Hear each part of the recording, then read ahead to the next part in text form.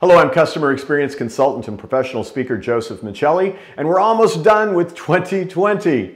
Thanks to all of you who purchased Stronger Through Adversity and for supporting its amazing launch last week. Nothing like marketing a book about the pandemic in the middle of Christmas week in this pandemic-altered holiday season.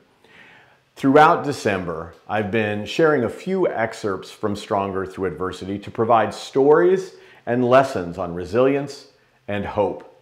I had lots of stories to choose from thanks to the wisdom shared by over 140 leaders like CEOs and presidents of Target, Verizon, Microsoft, Marriott, and Mercedes-Benz. Today, I'll excerpt a section which features David Hudson, Commissioner and National Commander of the Salvation Army.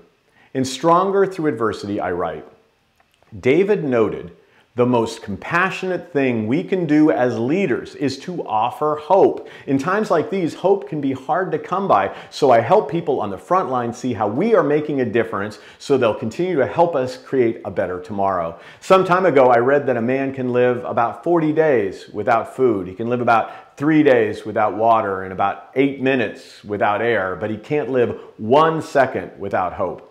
I suspect that's an oversimplification, but hope is an intangible that leaders must be able to convey. Our teams and our communities at large look to leaders who can offer a realistic sense of hope.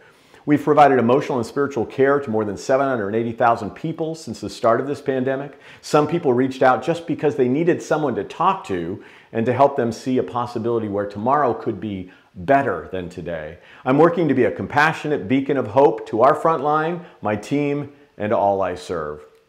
I'm struck by how David frames hope for his team. He offers it as an act of compassion anchored to the impact they had today. And for him, hope is the possibility that the next moment, hour, or year can be better through collective faith and effort. Maybe that's why Napoleon Bonaparte said, a leader is a dealer in hope. Well, that's this week's excerpt. I strive to be a dealer in hope. How about you?